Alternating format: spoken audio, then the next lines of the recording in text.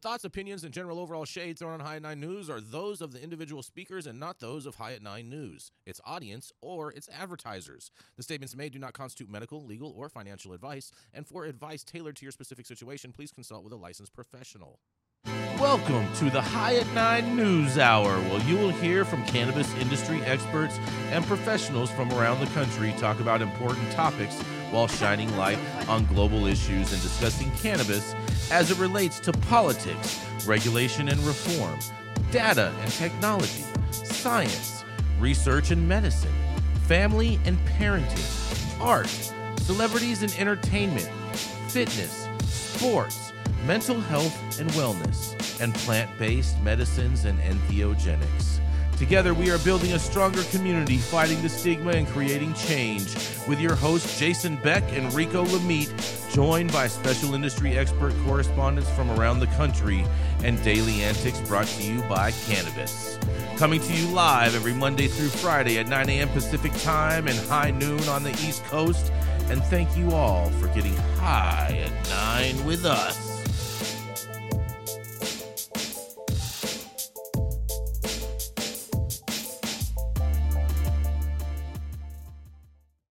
Oh, yeah. Good morning, everybody. That's right. It is Monday, January 15th, and today is National Bagel Day.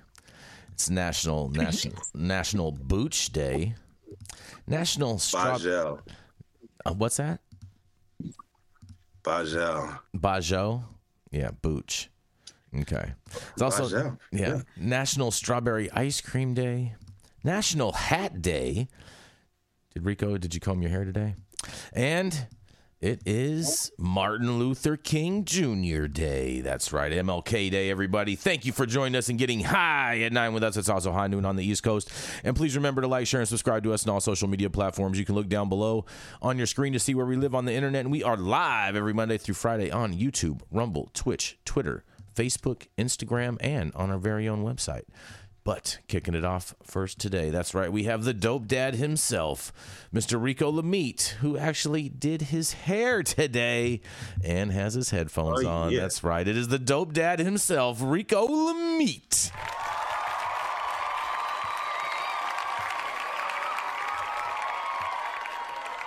Yeah, Jason, well, as I plug this in, it's been a long morning. I bet. That's what happens when you're fighting for your rights over here. Oh, you're such a fighter. Such a fighter. Shit gets muddy. But my story today is all about the NFL. For all of you Cowboys fans out there, it's been a great weekend, hasn't it? You know what? 2 years ago, as legal wagons circled the Sackler family and CTE and brain trauma issues were going nowhere, and feeling massive public pressure to shift its long-standing policy on cannabis, the NFL finally acknowledged cannabis as a possible pain management opioid alternative, donating nearly $2 million to private studies aimed at finding how cannabis can alleviate concussions and pain. Despite Taylor Swift's boyfriend's dry snitching on 50 to 80% of his estimated NFL brethren actively partaking, Luke Scarmazzo, how do you feel about that? The league has slowly relaxed its stance on cannabis. Players can now face reduced penalties for popping positive after rules were amended back in 2021, allowing players to undergo just one weed test per year at the start of training camp. What's the point of even testing if you know when you're going to get tested, you know? That way you can pass. You're going to be fine. Exactly. So although they didn't all out delete cannabis testing from the league's policies as they should have, it was a huge step forward for a league notoriously slow to march toward progress. Jerry Jones, the loser of the weekend, notoriously marched against Martin Luther King. Look it up. Per the article, this past summer, the NFL and its players union announced that they were joining together to fund 2 research grants worth over $500,000 each to fund independent studies on the therapeutic benefits of CBD as a pain treatment alternative to opioids for players with concussions. On February 2022, the NFL awarded $1 million in grants to 2 teams of medical researchers to study the effects of CBD on pain management and neuroprotection from concussions among elite football players. Brain injuries in football account for 65 to 95% of all fatalities, according to the Brain Injury Research Institute. Football injuries associated with brain occur at a rate of 1 in every 5.5 games. Could CBD be the antidote to CTE? We shall soon see. Researchers from the University of Virginia, recipients of over 500,000 of the NFL's 2022 grant, aim to find out. We know that CBD is anti-inflammatory, Dr. Patrick Neary, who is leading the University of Virginia study, said, according to CBC News. So it can help to reduce inflammation while still allowing the brain to recover from those good chemicals that are coming in. Now, personally, I'm inclined to say THC would be a better candidate for acute brain injuries and anti-inflammatory purposes or trauma rather than CBD, but I'm no doctor. I'm just Rico Lemie, the dopest dad on the street for High at 9 News, and I want to hear y'all's thoughts on this one. Is $500,000 going to CBD brain injury research a good use of money or no? What do y'all think? Just $500,000? That's it? Not even a drop in the bucket, dude. Not even a drop in the bucket. That's tiddlywinks. NFL makes money. So many billions of dollars a year, and they know this is killing people, and they just put $2 million here. You know, figure it out, guys. CBD. You know, I actually had this conversation during the Cowboys game with a bunch of fans yesterday, and I think that the NFL, in regards to its policies, since they have this head injury situation going on, that I think that they should institute the skunk rule. You know, like when we used to play Tecmo Bowl and Madden, you know, if you all of a sudden you were down by 21, game over, boom, boom, boom. I think the NFL controller. Yep, I think the insurance industry would get behind it. I think the NFL Players Union would get behind it. The only people I think that wouldn't get behind it is the advertisers. Dude, I was just delighted to see last year. I didn't see any of those opioid commercials. Just 5 years ago, watching the NFL, watching the Super Bowl, you'd see like 2 out of 5 commercials were for some of these opioids, with all of these, with like a 30-second long reading of the disclaimers of what harm that these things will do to you. And remember when Lowell Smokes tried to do a commercial? And they panned that shit. I do remember that. They wouldn't even put real medicine out there, but you have the number 1 and 2 advertisers on there, which is Big Pharma and Big Alcohol with Budweiser, like all this shit. And you know people are getting hopped up on drugs and people are getting drunk as hell going to and from Super Bowl parties, but you don't even allow cannabis to be marketed, even though it was legal.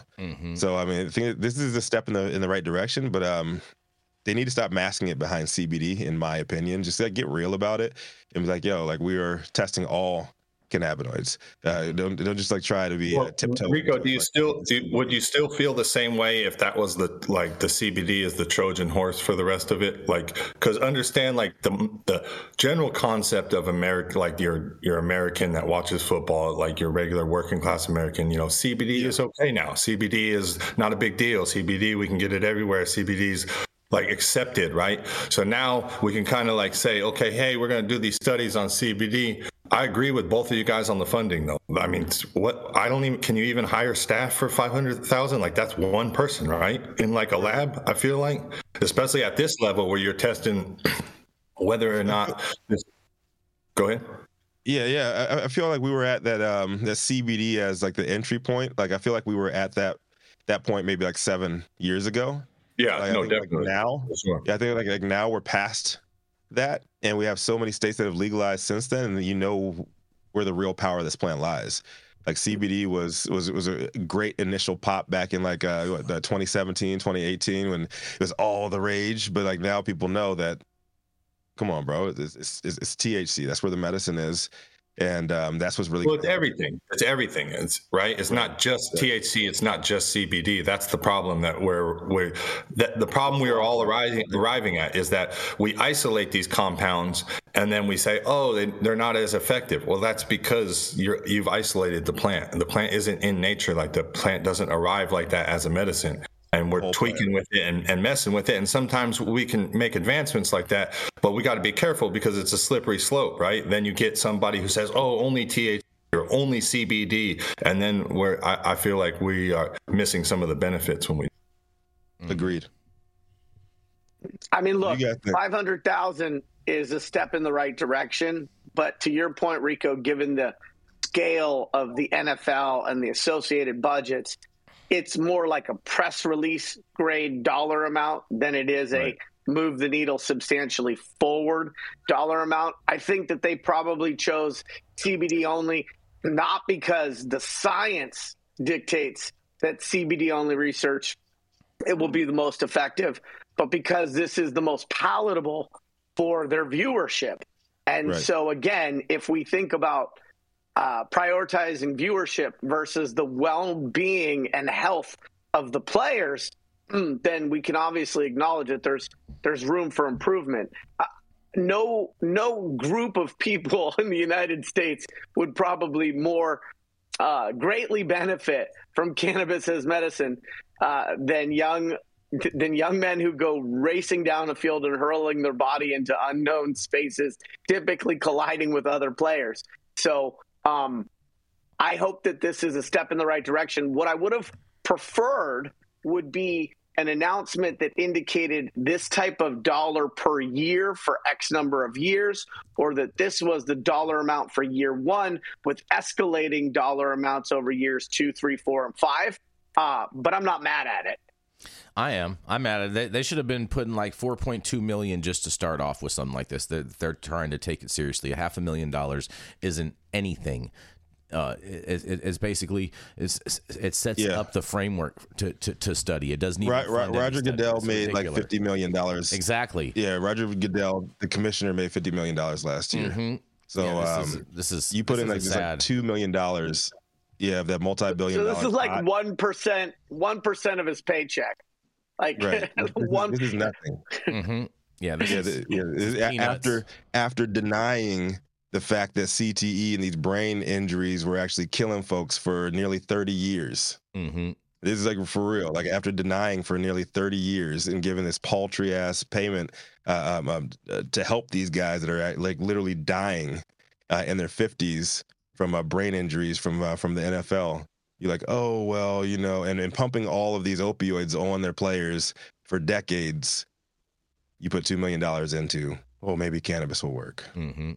I'm just feeling peaceful because today is Martin Luther King Day. Otherwise, I would be a lot more ranty. And then last week when I went on my tirade, the internet crashed. So I'm trying to be a gentler version of myself, especially on Bagel Day, right? Like Bagel Day really matters to me as well. Don't believe the media hype. Martin Luther King was a fucking radical, man. He was a radical, and he was a problem to the status quo. So like all this bullshit, like, oh yeah, well, you know, like he was marching, like yeah, he was marching because he didn't want to go like fist to fist, like gun to gun, like Malcolm X's path forward. But he was 100% public enemy number one. They hated the shit out of him because of him speaking out on shit like this. Straight up. And on that, we're going to go to a commercial, and we're going to be right back. Oh, man, that was weird. Hey, you, America. Do I look like Sean Connery?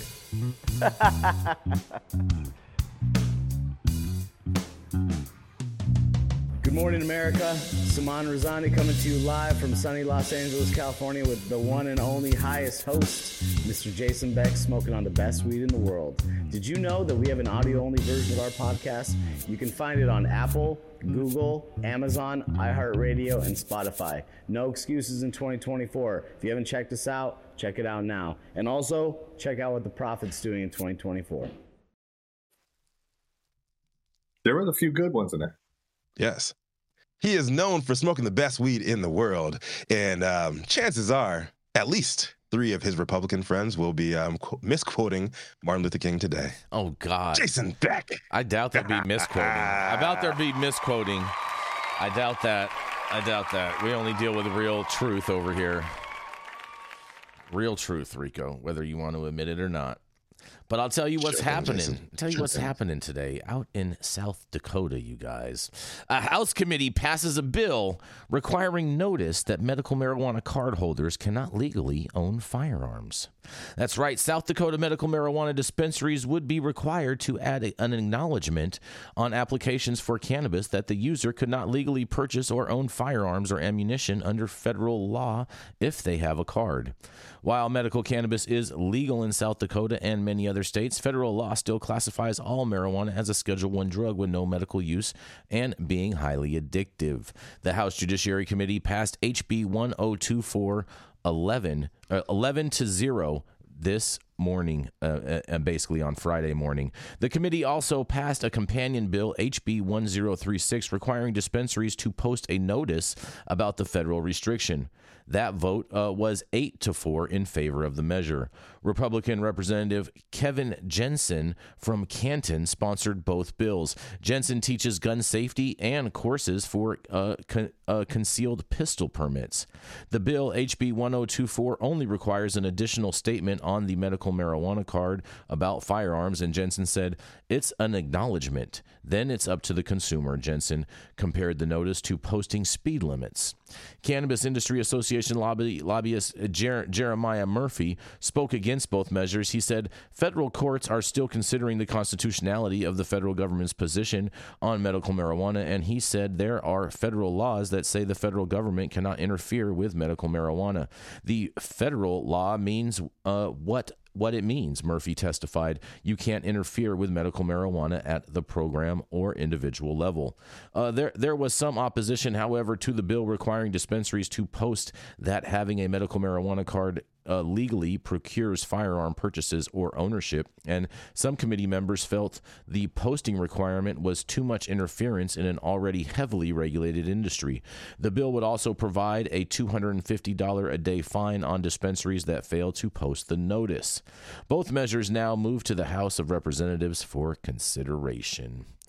Well, I'll tell you what, this guy is definitely, I'm not going to consider him a constitutionalist because he is trying to step all over your Second Amendment right, Representative Kevin Jensen out of South Dakota, and I represent any South Dakotans' move to get this guy out of office and replace him with someone else. But nonetheless, that's just my thoughts, and what do you guys have to say? This is Jason Beck for the High at 9 News. What do you think?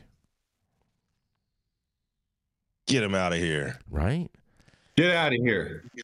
I mean, $250 a day, too, for not posting a sign saying that you are not constitutionally legal to purchase or own a firearm if you're a cannabis consumer. I never read anywhere in the Constitution that if you use cannabis that procures you from owning a firearm. I'm going to go a step further, and I'm going to say I'm pretty sure the Constitution was written on cannabis. Bam! How about that, buddy? I don't think it actually was. You took my line. I don't think it actually was. That's a misnomer. The original drafts were done on hemp. Now the one that you see in the National Archives, yes, is not on hemp. But the original drafts were. There we go. But is this Jason actually checking facts? I'm the biggest fact checker I know. Oh my God! Listen, in Washington used to require you to grow a certain number of acreage of hemp if you grew a certain acreage of any agricultural product. Right. That's right. It's very, very true, yeah. Nick. You were actually during World War II. You were actually frowned upon if you were a farmer and you weren't cultivating hemp. Like there was, you were shunned amongst the farming community. It was unpatriotic. Virginia. Yeah, and in Virginia, man, they had a law against like owning a certain amount of land and not growing hemp on that land. Mm-hmm. But then, when slavery fell apart and white people realized that they weren't that good at growing cannabis, what happened then, Jason? Prohibition came.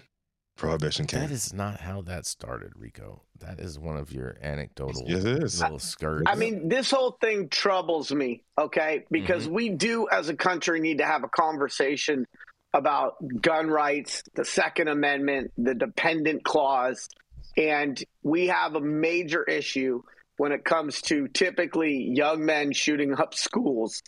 And we also talk about the stigma leaving regulated cannabis, and the stigma doesn't leave regulated cannabis until cannabis users can have the same Second Amendment rights that the rest of the country has. Mm-hmm. So I think this country is long overdue to have a robust discussion about modernizing our understanding of what the Second Amendment means.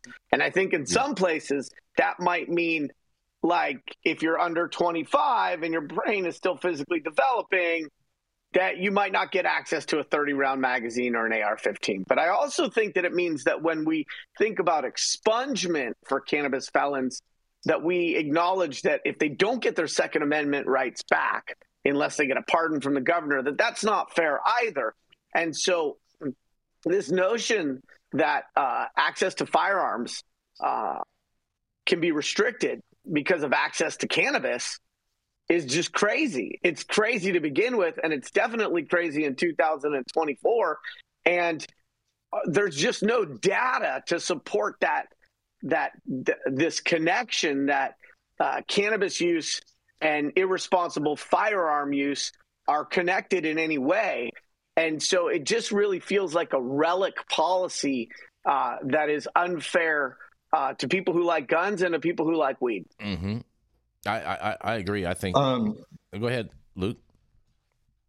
I was just going to say that I think they're two separate arguments. I think there's an argument about the Second Amendment and what that looks like in practicality, in reality, in 2024. And then there's also restricting people from any amendment in the Bill of Rights for any reason. We have to be really careful when we do that, right? There's a reason why we included a 10 Amendment Bill of Rights to the end of the Constitution, because we thought it was so important for people to have. So when you start creating prohibitions and restrictions on those rights, you have to be very, very careful, because it's a slippery slope now. Look where we are hundreds of years, a couple hundred years later, to where now it's not every American has a right to bear arms, right?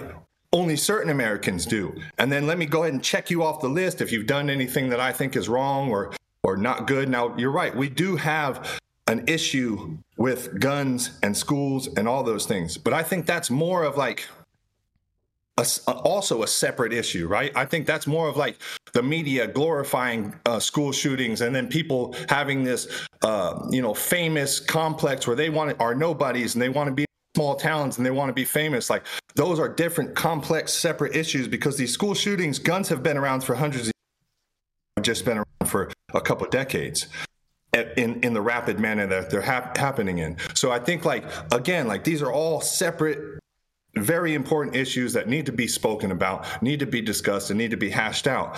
You shouldn't restrict, in my opinion, you should not restrict any medical cannabis user or any cannabis user from any of their bill of rights for any reason. That is just not valid. It's not valid if I have an ailment that cannabis helps me function or not suffer, and then I can't have my gun now. I can't protect my family. I can't be in a rural area where I hunt or do any of those things. Like, this is just madness. This is not how the Constitution was originally intended. This is not what our framers meant, and this is not what many people even intend today. So when we get these situations mixed up, right, we get a confluence of a lot of issues and really hot topics, and then we don't really get to drill down on what the real issues are of each subject. So I feel like when we're able to separate them out, then we can drill down and say what's what. I mean, we're moving away from freedom. Mm-hmm. We should have less rules and not more rules. And if you claim to be about freedom, you claim to be about individual rights, yet you're willing to trade something that you don't agree with politically with something that you claim to be 100% against on the other end. Nah, man, it doesn't have to be tit for tat. Mm-hmm. Do the right thing.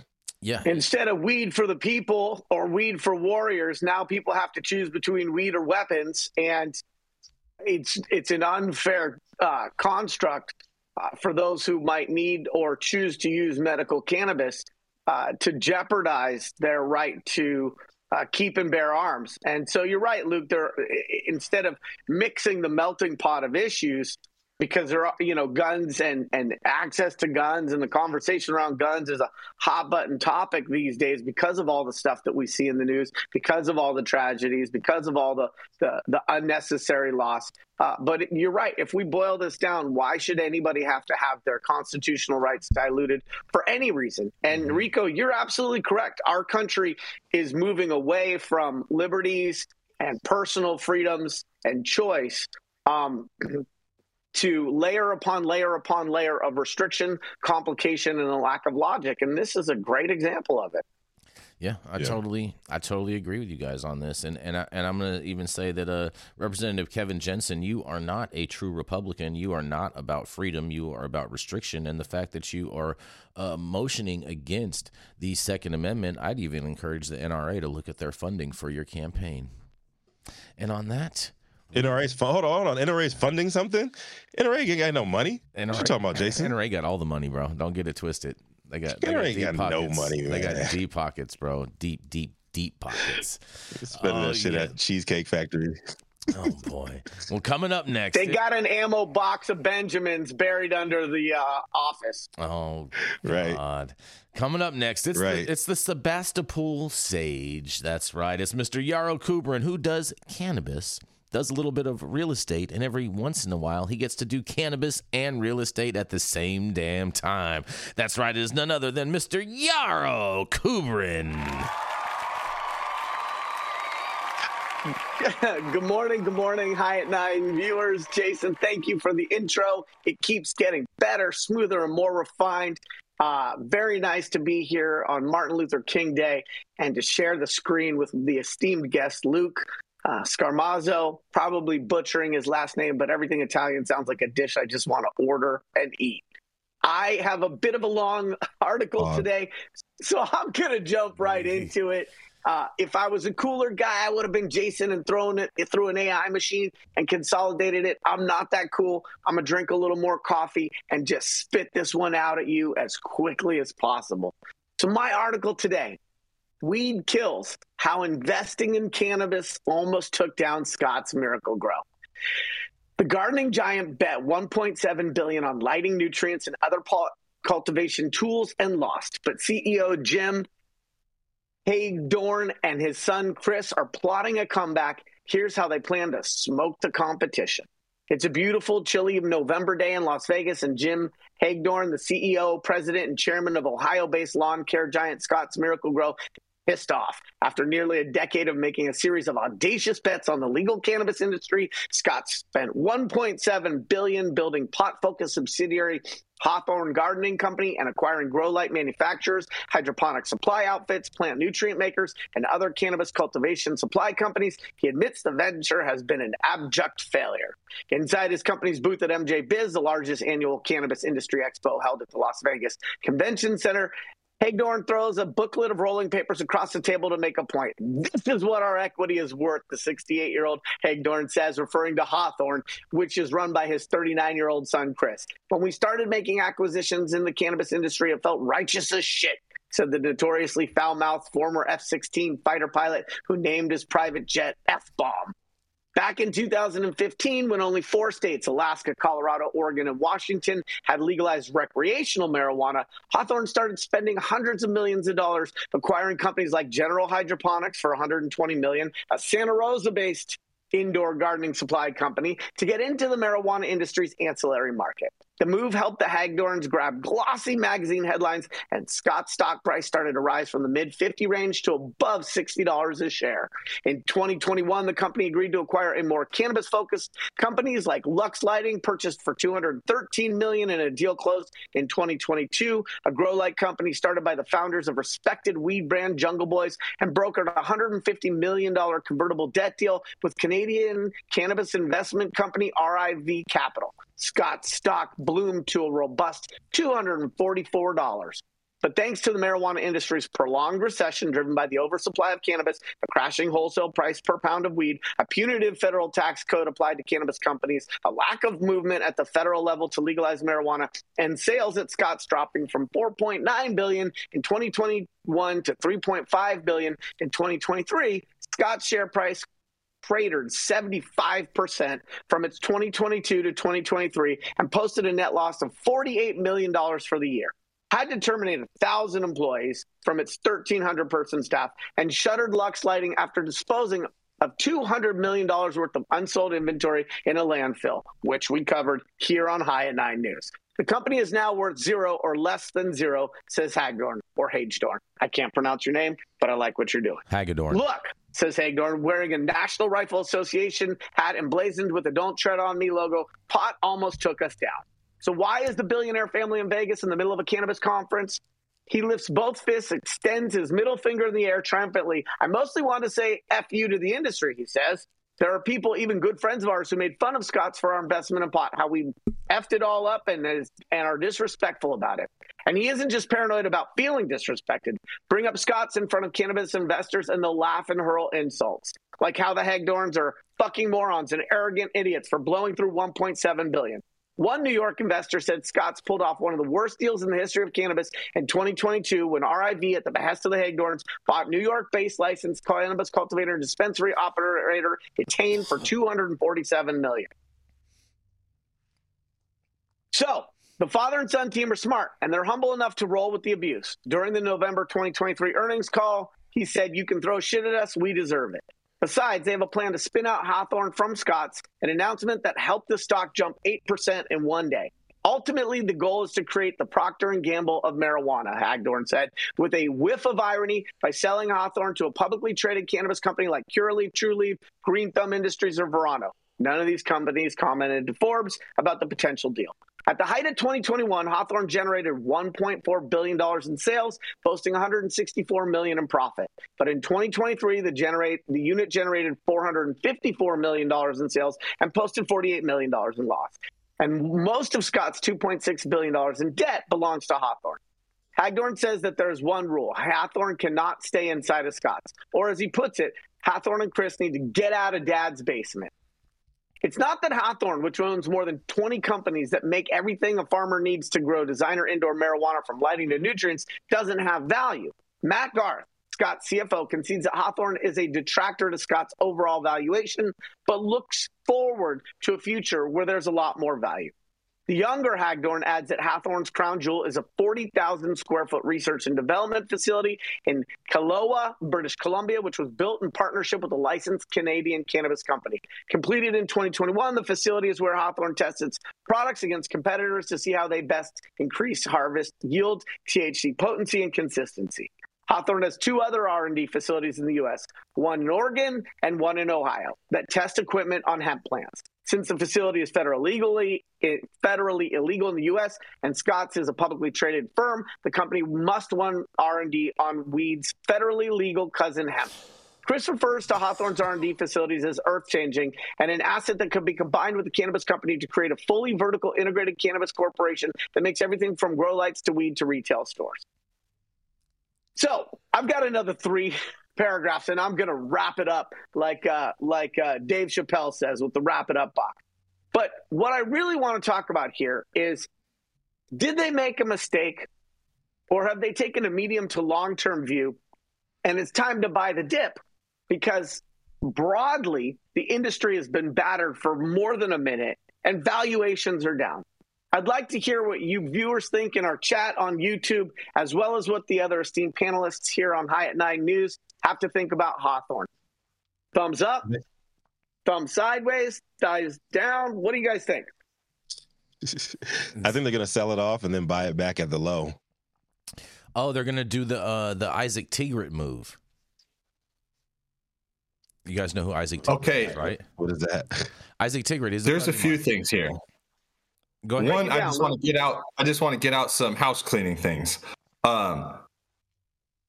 They lost $2.6 billion with a B. With a B, baby. Yeah, with a B. With a B. That's right. 1.7 is what they've deployed. Oh, they're just in debt. $2.6 billion total. Okay, so $1.7 billion. Mm-hmm. Okay, that was the first thing. That was just like, I just want to make that clear for the readers. That's with a B, billion. Yep. And they're about to go under after spending nearly $2 billion. Okay, but we'll just move forward. I love, and I need to figure out how to do this myself, but because this is awesome, how the Jungle Boys got referred to as respected weed brand Jungle Boys. Shout out to the Jungle Boys. I don't know how you get to the level when regular journalists say like your shit is respected in the game like that, but hey, man, that's dope. I got to get on that line. And then lastly, their crown jewel is a facility in Canada. Like, come on. Are you serious? It's a Midsworld. You're testing against, they said that's where we're going to test the best against the best. That's like, what are you having like people, like the slowest people in the world race against each other? Like, what do you mean? Like testing in Canada, that can't be your crown jewel. That had to have been like a misprint or something. That's all I got to say. I think they're doing that for the tax benefits. I would say that, yeah. I think they're doing that for the tax benefits. This is a juicy story, though, man. There's a lot of stuff, like little things, like you pointed out, Luke. There's a lot of little things, little shout outs in there that the common reader would not think twice about. But yeah, there's a lot of stuff in this article. But me and being in the financial industry at one point and seeing like a lot of this stuff come through financial periodicals, which Forbes can kind of be named that these days. They're more of a pay-to-play outlet. But I would say, I'm losing $2 billion for Scott's Miracle-Gro. Like, they're averaging between $3 and $4 billion in profit every single quarter. That is not a big amount for them, but it is good to have that off the books right now while we are in a recession. I know they're going to fight the actual meaning of a recession this time again under Joe Biden and try to say that we're not headed towards that again. But it's a good time for them to unwind this asset, watch it tumble some more under some mismanagement by somebody else, and then gobble it right back up when they reschedule, deschedule, or whatever.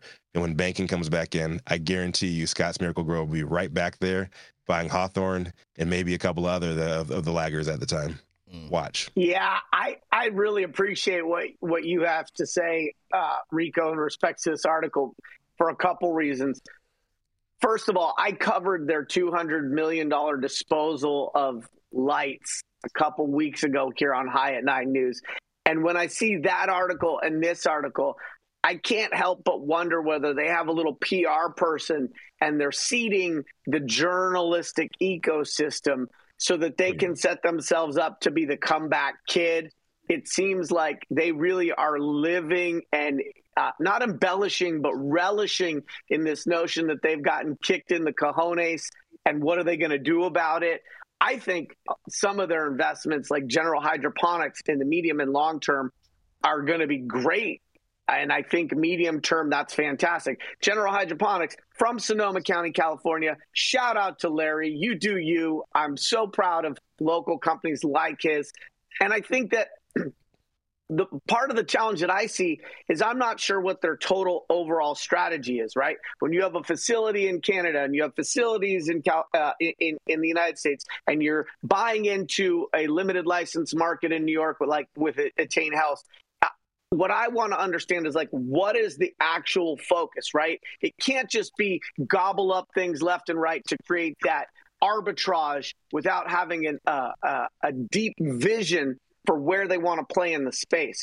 But I also think that this might be a buy the dip opportunity because they do have some assets. And I don't think these guys are dumb at all. And I think they have a very established track record of playing at a very high level. So I can't speak to every single deployment of dollars that they decided to do, but I don't think they're down and out. I think they're, like they said in the article, are trying to strip away Hawthorne from being a part of Scott's, and that they've decided that that's better for both of those companies. But I wouldn't bet against these people. And I think that their early entry into cannabis, 2015 in regulated cannabis is pretty early. And that's when they acquired General Hydroponics. And so I think long and medium term, they're going to do just fine, but for deciding to throw $200 million in lights in the trash. Right. Long story short, like, they have enough money, they have enough capital on hand to play however they want to play. We have not seen the last of them. I think they're going to unwind this asset, watch the shit tumble, and then they're going to right back. Listen, I think too, though, I agree with both of you guys. Let me just start there. But let me say too, though, like, I think we have seen time and time again in this industry that just because you have a ton of money does not mean you're going to be successful.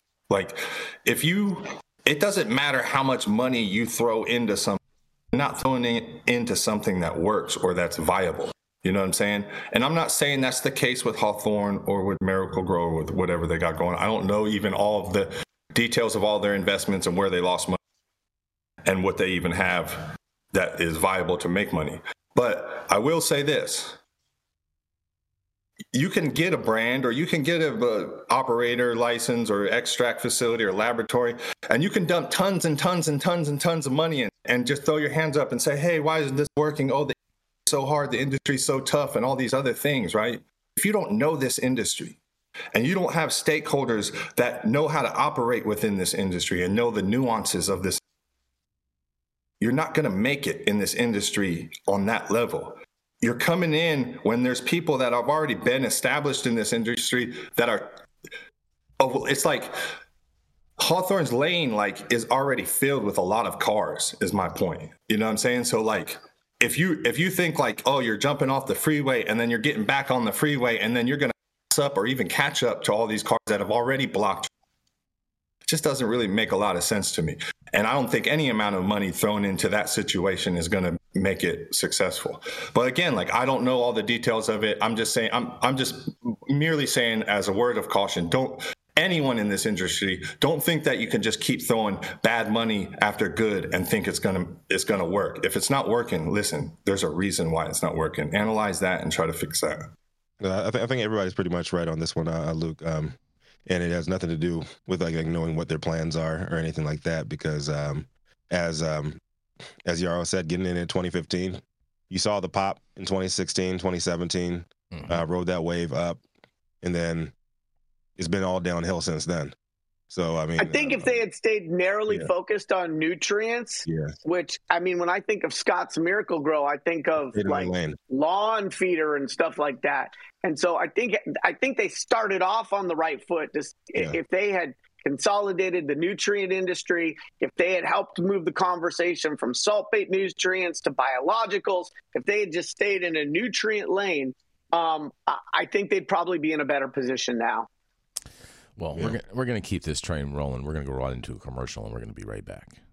The Control Tower from Highly Educated has perfected the dab. Utilizing the concept of thin film evaporation, you can waste none of it and taste all of it. The micro texture of the SE pillar increases nucleation at elevated temperatures. And with the tower propelling at 2,600 RPMs, it's certainly the most efficient dab experience to date. The Control Tower from Highly Educated. Stop whatever you're doing. Make sure you subscribe to the channel if you've not subscribed already. Also, make sure you hit that like button. I know you'll appreciate it. We'll appreciate it. And even YouTube will appreciate it. All of the stories that you see that we cover today, you can definitely go and read directly on our website at www.highat9news.com. And this Friday, in the city of Modesto, Luke Scarmazzo will be dropping the Prophet brand from 3 to 7. So make sure you're there and check it out. I'm Jason Beck, and this is Smoky Vanilla. And if you want to feel as good as I look, then you need to get yourself a stretch and smoke with Smoky Vanilla. That's right, baby. I'm Smoky Vanilla with my background in kinesiology. I'm a sports massage therapist and stretch coach. I focus mostly on athletes who have chronic pain or injury due to their sport, or the legends of the chronic in the game, baby. Oh, yeah, you know what it is. We just stretched, and now we're gonna smoke, because you know what it is. That's right. I love intuitively creating a session based on the individual I'm working with. We'll go through a few assessments, look at the past health history, injury, or anything that's still affecting you today, and create a customized session just for you. Let's go. Woo!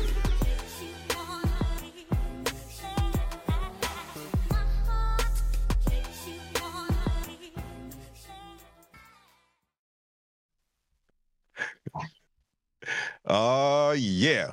Coming up next, it's the dope dad, author, activist, entrepreneur, OG, trailblazer, warrior for justice, and living proof that real ones do still exist. High At Nine's very own friendly neighborhood outlaw, Luke Scarmazzo. Yeah. Hey, everybody. Happy Monday. I know you're not used to usually hearing the outlaw news on Monday, but, you know, we thought it was MLK Day, and we're going to go ahead and say, man, thank you, Dr. King, and we're going to bring the outlaw correspondent on for that special occasion. But here we're going to travel to another side of the world. We're going to go to the Czech Republic.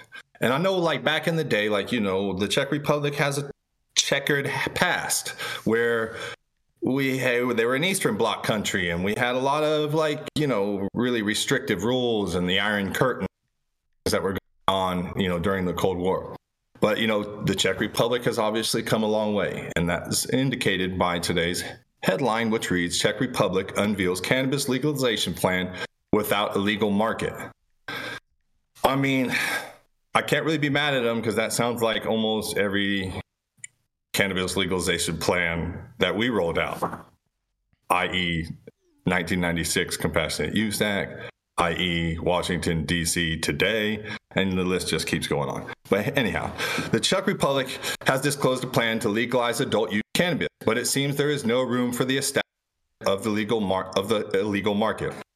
Czech's local news media outlets have reported that the bill aiming to legalize adult use cannabis in Central European countries won't include regulations for the legal market. The English language media outlet Expats reported that the Czech government on January 10th presented a draft of the cannabis regulation bill. However, the bill did not mention the initially envisioned framework for a regulated cannabis market. The Czech Republic is among several European countries actively working on cannabis regulation. While recreational use remains illegal, possession of personal use was decriminalized in 2010, and medical cannabis was legalized in 2014. So they've had 10 years, over a decade of medical cannabis legalization, and now they're trying to move to adult use. But what they're saying in the Czech Republic is, like, we can move to medical adult use, but if you have no way to get cannabis, these laws are, like, really hard to implement in real life, right? We've seen these issues play out here. It's like it still becomes a quasi illegal, legal, gray market, whatever you want to call it, to where people, like, they don't know if they're legal. Are you legal? Buying the street? It's like, it's crazy. Like, pass the law and then pass the law, the next part of the law. It's like a two-part process, right? It's like, okay, we decriminalize, we legalize, we get everybody out of prison, and then we say, okay, how do you obtain this cannabis? How do you obtain this medicine? How do we get it to the consumers in a legal, in a regulated, in a well-established, effective way, right? Okay. In late 2022, the Czech Republic announced its efforts to draft legalization of cannabis, which also envisioned the establishment of a market. It seems that legalization, possession, home cultivation, and the establishment of cannabis social clubs sound like early 2000s in NorCal, a little bit, right? You know, home cultivation, I'm with. I love home cultivation. It really irks me when I see bills that push home cultivation out or put some type of, you know, real crazy restrictions on it, because home cultivation is how people fall in love with the plant, how they get other people excited by the plant, even if you're not even a good grower. Just start growing and start to see the process and the creation of life creation and those things. You become more entwined with the plant, more passionate about it, and then you want to share its benefits. So home cultivation, yes. It's called the Pirate Party, I guess, unless I'm pronouncing it wrong. The Pirate Party, the many reportedly stated that the text was a compromise, and they plan to negotiate a bill which has been in development by a working group since last November. Hopefully they get it in there. But beyond the question of whether this plan, which involves domestic policy dynamics, will be successful, the legal hurdles in the European Union for implementation of the Legal Adult Use Act in the EU's countries, legalization shouldn't be underestimated. The EU right now is a really, really interesting spot for cannabis, because you're having a lot of these countries start to come online right now. And let's put it like this, they don't have a lot of the social stigma and a lot of the political grandstanding that we have in the U.S. in regard to cannabis use. Now it's there, trust me. They have crazy politicians like anyone else, but the EU is really starting to be a really interesting test case to see how cannabis laws roll out all over the. Germany initially planned to establish a legal market, but had to revise the proposal due to pushback by the European Commission.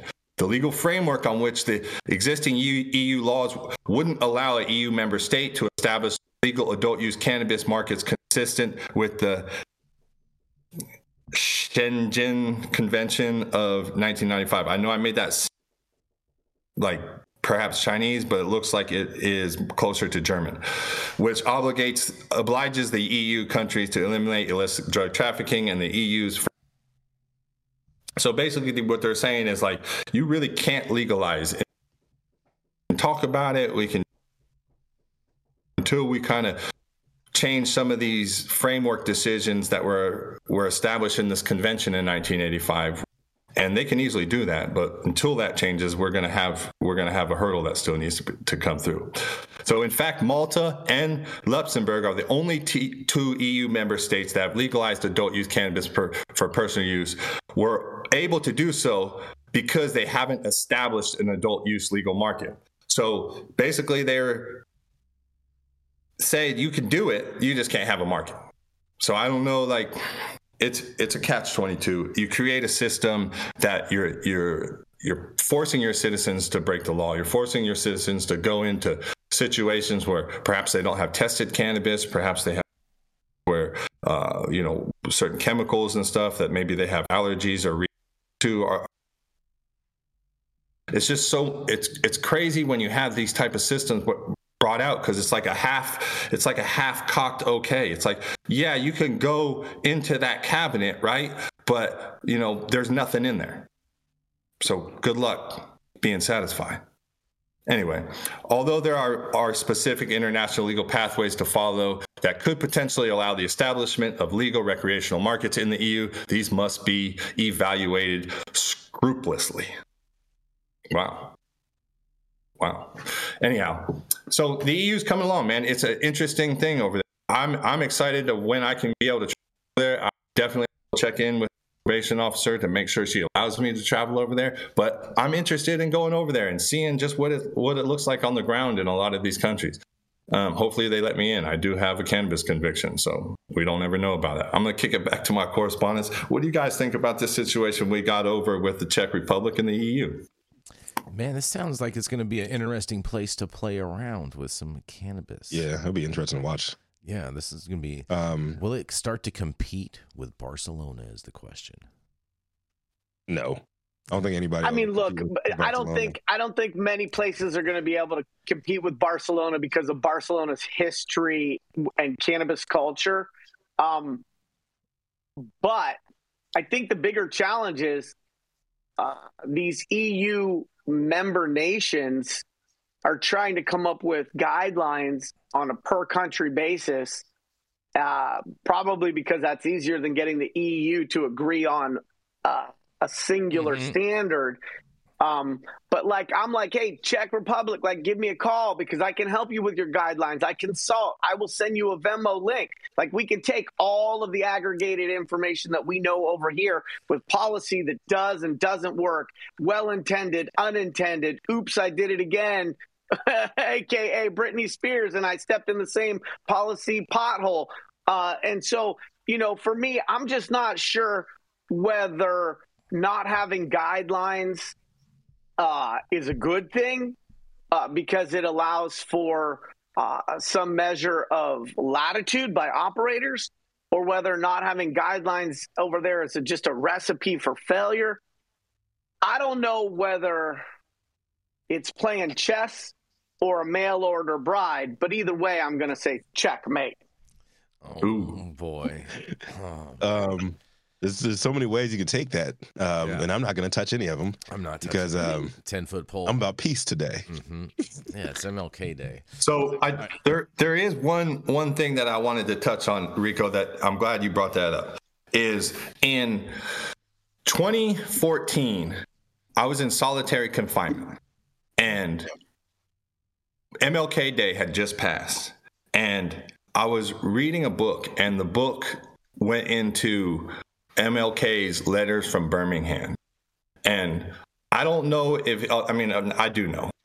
Of course, these letters hit different while you're sitting in solitary confinement, right? Mm-hmm. So I drafted a letter, I guess. You know, I didn't think it was going to do anything. I just wrote the letter because I was feeling what you're talking about, sitting in solitary, operating a medical cannabis dispensary. So in 2014, after MLK Day, I write this letter. I send it out. High Times, Cannabis Now published it. And it's called A Call for Unity from Federal Marijuana Prisoner Scarmazzo. If you guys have a chance, check it out. It's on Cannabis Now. And I just want to read a small excerpt of it, just because this is like, this hits of what we're hearing. I say, some of the leaders of our cause have criticized us for opening a dispensary in the conservative and inhospitable area of Central California. They told us to wait and find a place where the local government was more liberal, accepting of medical. We considered their fears and advice, but what history has taught us is that there is rarely a perfect moment or perfect place when you are trying to correct an injustice. When you feel your cause is morally right before God, the perfect time is now, and the perfect place is here. So I just wanted to say thank you to Dr. King before I handed it back over to everybody for the inspiration and for continuing to just push the limit and make sure that everyone has their rights, everyone is created equally, and everyone has equal opportunity. Thank you for that, Luke. That's fucking powerful. Appreciate you sharing that with us, man. Yes, most definitely. And hearing your words while you were behind bars, like, really inspired a lot of us out here to make sure that we were doing our job and making sure that we were giving y'all shout outs, and we were making sure that we were backing you and your movement from behind bars too. So yeah, 100, man. Thank you. And I felt it. I felt the love from the community and the support. So I really do appreciate that, brother. It's more powerful than you know, man. Appreciate you. I'm gonna roll into these last couple stories real quick, so we can power these out real quick. Are you ready, Rico? You gonna pound them out? Yep, I'm gonna pound them out. Downtown. Yes, but Luke, you are gonna love this. One-way ticket. You're gonna love this one, Luke, because it involves home grow. You're gonna love this. An Arkansas ballot initiative would allow medical marijuana home grow and trigger adult use legalization after, guess what, you guys? That's right. You guessed it. Federal reform. A marijuana industry group on Friday proposed a constitutional amendment to improve patient access to medical cannabis and legalize the drug for adult use purposes in Arkansas if it becomes legal under federal law. Arkansas for Patient Access said it was submitting ballot language to Arkansas Attorney General Tim Griffin, Republican, on Friday for the Arkansas Medical Cannabis Amendment of 2024. The ballot initiative would make it legal for patients to grow their own cannabis at home and make a series of changes to Amendment 98 to the Arkansas Constitution, which Arkansas has ratified back in 2016 to legalize medical cannabis for medical use. The tweaks comprise a wish list for patients as well as cultivators and dispensaries, in quotes. The goal of this ballot proposal is to reaffirm and build upon Amendment 98 to better serve patients. Amy Martin, owner of the Greenway Dispensary in Fort Smith, said in a statement from the ballot from the ballot question committee, says this amendment reflects a commitment to the principles established by the state's voters. It reduces barriers and streamlines processes so qualifying patients can access the medicines and treatment options that best serve them. The major changes being proposed are you guys ready? Allowing patients and designated caregivers over the age of 21 to grow up to 7 mature plants and 7 younger marijuana plants. Expanding who can certify patients for medical marijuana cards from only doctors to include physician's assistants, nurse practitioners, and pharmacists. Permitting providers to qualify patients based on any medical need rather than state's current 18 qualifying conditions. That's a big one right there.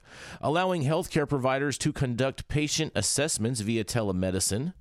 expanding access to out-of-state residents by recognizing patient cards from other states or allowing non-residents to obtain Arkansas patient cards.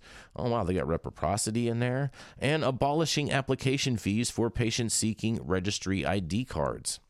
Increasing the expiration date for new patient cards from 1 year to 3 years. And the proposal would also create a adult use cannabis trigger law permitting adults to possess up to an ounce of cannabis if the federal government removes marijuana from the schedule of controlled substances or if marijuana possession is no longer a federal crime.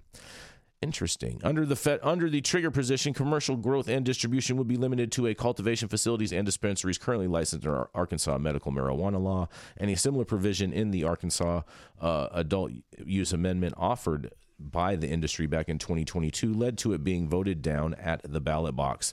Attorney David Couch, who drafted Amendment 98, and patient advocate Melissa Fultz opposed the 2022 efforts, but they have made public their support for Arkansas Patient Access Current's efforts. The group said it was submitting the measure to Griffin's office on Friday. Through a spokesperson, said the office hadn't received it as of about 3:30 p.m., and the Attorney General has 10 business days to review the measure and ballot language to determine if it is sufficient to appear in the November ballot. Canvassers would have until July 5th to gather 90,704 signatures from the registered voters to qualify for ballot access. What do you guys think about this? Home-grow in Arkansas, and they're going to trigger adult use sales. I think we're so jaded because we're used to the most cannabis freedom, and to see like incremental change like this is just like kind of meh to me. They technically have more. They technically would have more freedom with this because they're allowed 7 plants as opposed to 6 plants. Just saying. Yeah, but this is like, but this is their proposal. You know what I'm saying? Like, there's no way talking about this as a ballot. They're saying this is going to be a ballot initiative, Rico. Like this is what the no. They said among the proposals, the major changes being proposed. How many of those changes do you think they'll actually go through? And how many of these are just going to turn into half measures? I don't know. I like all just to say, oh yeah, we gave you guys something. I like all. I'm going to say this. Big up to Home-Grow. Everything else, I'm with Rico. Blah. Next article. Okay. Yeah, I agree with Luke. I agree with Rico. I try to be as disagreeable as possible to provide some variety of perspectives. But we all know that Home-Grow foundationally needs to be a part of the changes in laws and regulation. It's not fair to force everybody to go to a regulated dispensary and to participate in the tax charade to acquire cannabis. And so without Home-Grow, we don't have programs that are consistent with, I think, the intention of the voters, the will of the people, and the ability for people to access medicine straight up. Interesting. All right. A little THC two-step. All right. THC taxes two-step. All right. Ain't that right? I got. That's the last one you got, Jason. I got the quick. This one's a quickie, and this is for Luke because Luke, since you joined us today, I want to make sure we had an outlaw story on here for you. All right. Are you ready for this? Because two plead guilty to bribing a Vallejo City official after illegal marijuana grow was found. That's right. Two Bay Area men were convicted on federal charges Thursday, admitting to bribing a Vallejo City official after their illegal marijuana growing operation was found, prosecutors said. According to U.S. Attorney Philip Talbert's office, 41-year-old Stephen Chu of San Bruno and 36-year-old Ben Guan of San Francisco pleaded guilty to conspiracy to commit federal program bribery. That's right. Court documents said the pair were running a growing operation inside a building where they were notified about violating multiple laws back in July of 2020. The violations included codes related to illegal drug activity, and subsequently Chu and Guan offered to pay and then paid a Vallejo building inspector to clear the violations and ensure the city would not interfere with their operations, the U.S. Attorney's office said in a statement. According to prosecutors, Chu and Guan Guam paid the inspector at least 6 times with payments totaling $27,000. The building inspector was working with law enforcement to record meetings with the pair. The note then T demands, and Chu and Guam face up to 5 years in prison and $250,000 fine. And prosecutors said the pair are scheduled to be sentenced on May 2nd. You guys, what do you guys think about this? Bribing Vallejo building code inspectors. I mean, Yara, you do cannabis and real estate. They pled guilty too. So, well, this is the thing. Let me break down what happened there for you. Old Steven and Chewy, listen, they're probably really good guys. I don't believe any of them, and this is why. What happened was you got to go back to the beginning of the story. The beginning of the story talks about how like they caught the attention of authorities, right? And they started to press them. So what ended up happening is they get raided. And what the feds did, they said this: we can either smoke you on this weed grow, or you can plead to this little like bribery thing that you guys got going on over here where, you know, whatever it is. And that's really what it was. It was a trade. It was a bargaining system. What happens in 99% of our justice system today. It's merely a transactional bartering system. And what they said is, we will either smack you with this 10-year mandatory minimum, anything above 1,000 plants or 999 plants or above will trigger a mandatory minimum of 10 years in prison, or you could take this, bribery charge, and we'll give you whatever. You go to the camp with Martha Stewart and the rest of the bunch, and spreads, and you come back out, you write a book, whatever.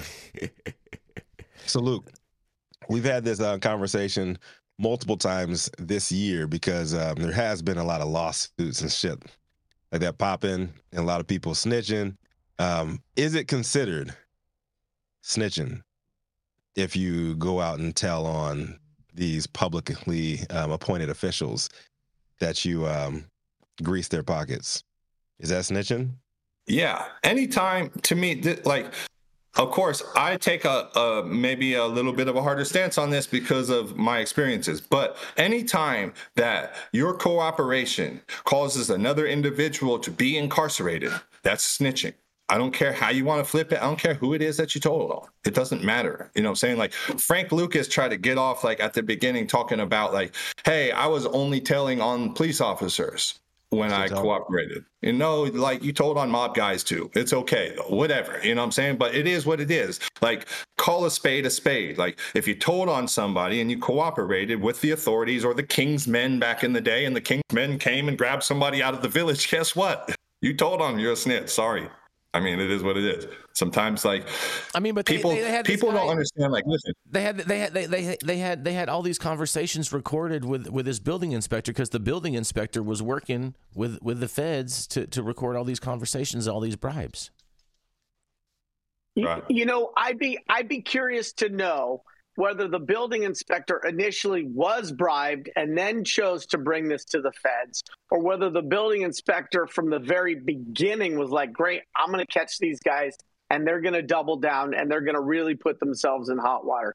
I also think the $27,000, if you get caught post-adult use in California, they probably could have just put that on a really robust attorney's retainer and found a way through this, got a wrist slap. I don't know if they have a criminal record or any previous entanglements or justice involved, but if they didn't, this was definitely not the right approach. And I know that corruption is more important to the FBI than cultivation. Mm-hmm. And so they seem to just go in the wrong direction in terms of resolution of this issue. And I think it's also important to note that this was not regulated cannabis. This was not a bad actor in a new industry. This was somebody who was trying to stay in the shadows and do their thing, and that didn't work out so well for them. And Yarrow, too, this is a pretty cheap bribe also. I mean, they said they took $27,000 over the course of six payments. I mean, that breaks down to $4,500 per payment. I mean, who are you going to bribe with $4,500? Bro, that's Vallejo, bro. Have you been to Vallejo lately? Yeah, he's in Vallejo, bro. But I used to be out there on Grand Magazine getting it in. His bills ain't on LA levels, bro. Like 4,500 in Vallejo is like, that's like 20 grand here, bro. No. Yeah. Shout out to the hillside and the crest side. But man, listen, Vallejo's rough, bro. They're trying to get any dollar they can over there, man. Shout out to La Russell too, man, holding it down for the V-Town. Oh, La Russell, man. We got to wrap on that, man. I hope these guys didn't like try to 1099 this guy afterwards or something like that. They probably did. I hope these guys didn't make a rap video about it like some of those scammers from the fucking checks. I mean, I just, the trouble that they could encounter for growing cannabis without a permit is this. And the trouble that they can get into for bribing is this. Like, there's not a world in which this was a strategic decision. This doesn't make any sense.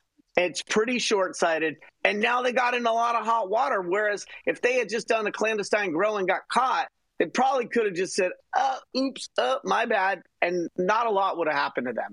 Mm-hmm. I don't know. I don't know about that part, because there was federal cats, right? So like I said, the mandatory minimums go 999 at 10 years, and then the mandatory minimums continue to go up the more that you grow. So if their grow was really large, they could have been looking at a 6 time.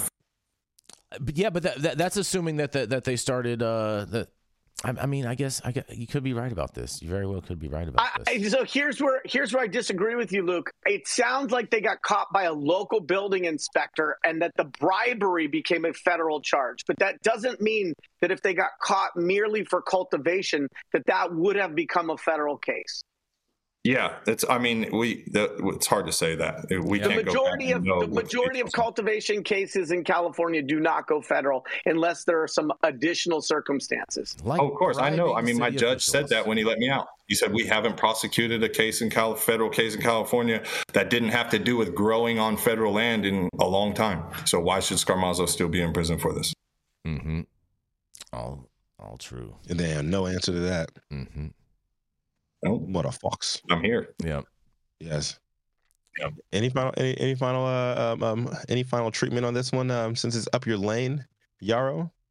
You got a little bribery. You got a little real estate. What's going on, man? Got any? You wore a collared shirt today and everything. I know. Looking like you might be a lawyer. You might be an investor. I don't know what you are, but you are Caucasian. He's working for China. The team has 2 listing appointments today, and I figured I could wear more than a T-shirt for those appointments. One in Nevada, one in Healdsburg. I go back to at its core, cannabis, with the exception of brands like Profit dropping on Friday or intellectual property. At its core, cannabis, regulated cannabis, and non-regulated cannabis is real estate first, right? And so, what comes to mind for me is like, I guess when I grew a lot of indoor cannabis, I thought about the locations that I would use, and I wouldn't have chose a location that was subject to any type of building inspection. So I think that if you're going to be renegade, you got to make better real estate and venue choices and not choose buildings where there's a chance or there's going to be city officials doing their job in a way that would interfere with your maintaining a camouflaged and stealth mode status. And then the other thing is, it said that a lot of the stuff wasn't done to code. And so there's a difference between not getting permits versus not doing things to code. Code means best practices when it comes to building standards. That keeps people from having electrical fires and burning down buildings. And permits means that you've actually gotten permission. And so I've always built to code. I didn't always get permits. And so it feels a bit rinky-dinky-dink-dink-dink. And so I just think that this guy, when he does a little bit of time on this thing, is going to have something to chew on. And, they made a series of missteps. I would never bribe a city official or a government employee, because back to Luke's point around what snitching is, we kept our circle very tight. And the people that we did dirt with, if it was dirt, allegedly, we made sure that the people who we were doing things with that created exposure for us were people that we knew, that we loved, and that we trusted. And so the moment you go outside of that model and you're doing something that is illegal and unregulated, and you invite somebody into your inner sphere and you do dirt with them and you don't know them and you haven't broken bread with them and your kids don't play on the same soccer team and you don't go back a decade, the chances that that's not going to work out is really, really high. This was not smart. There was a lot of not smart in this, and that's why we get to cover it on High at 9 News. And that's what happens when you put squares in the circle. Yes, right on. And speaking of that, Yarrow, I have one question.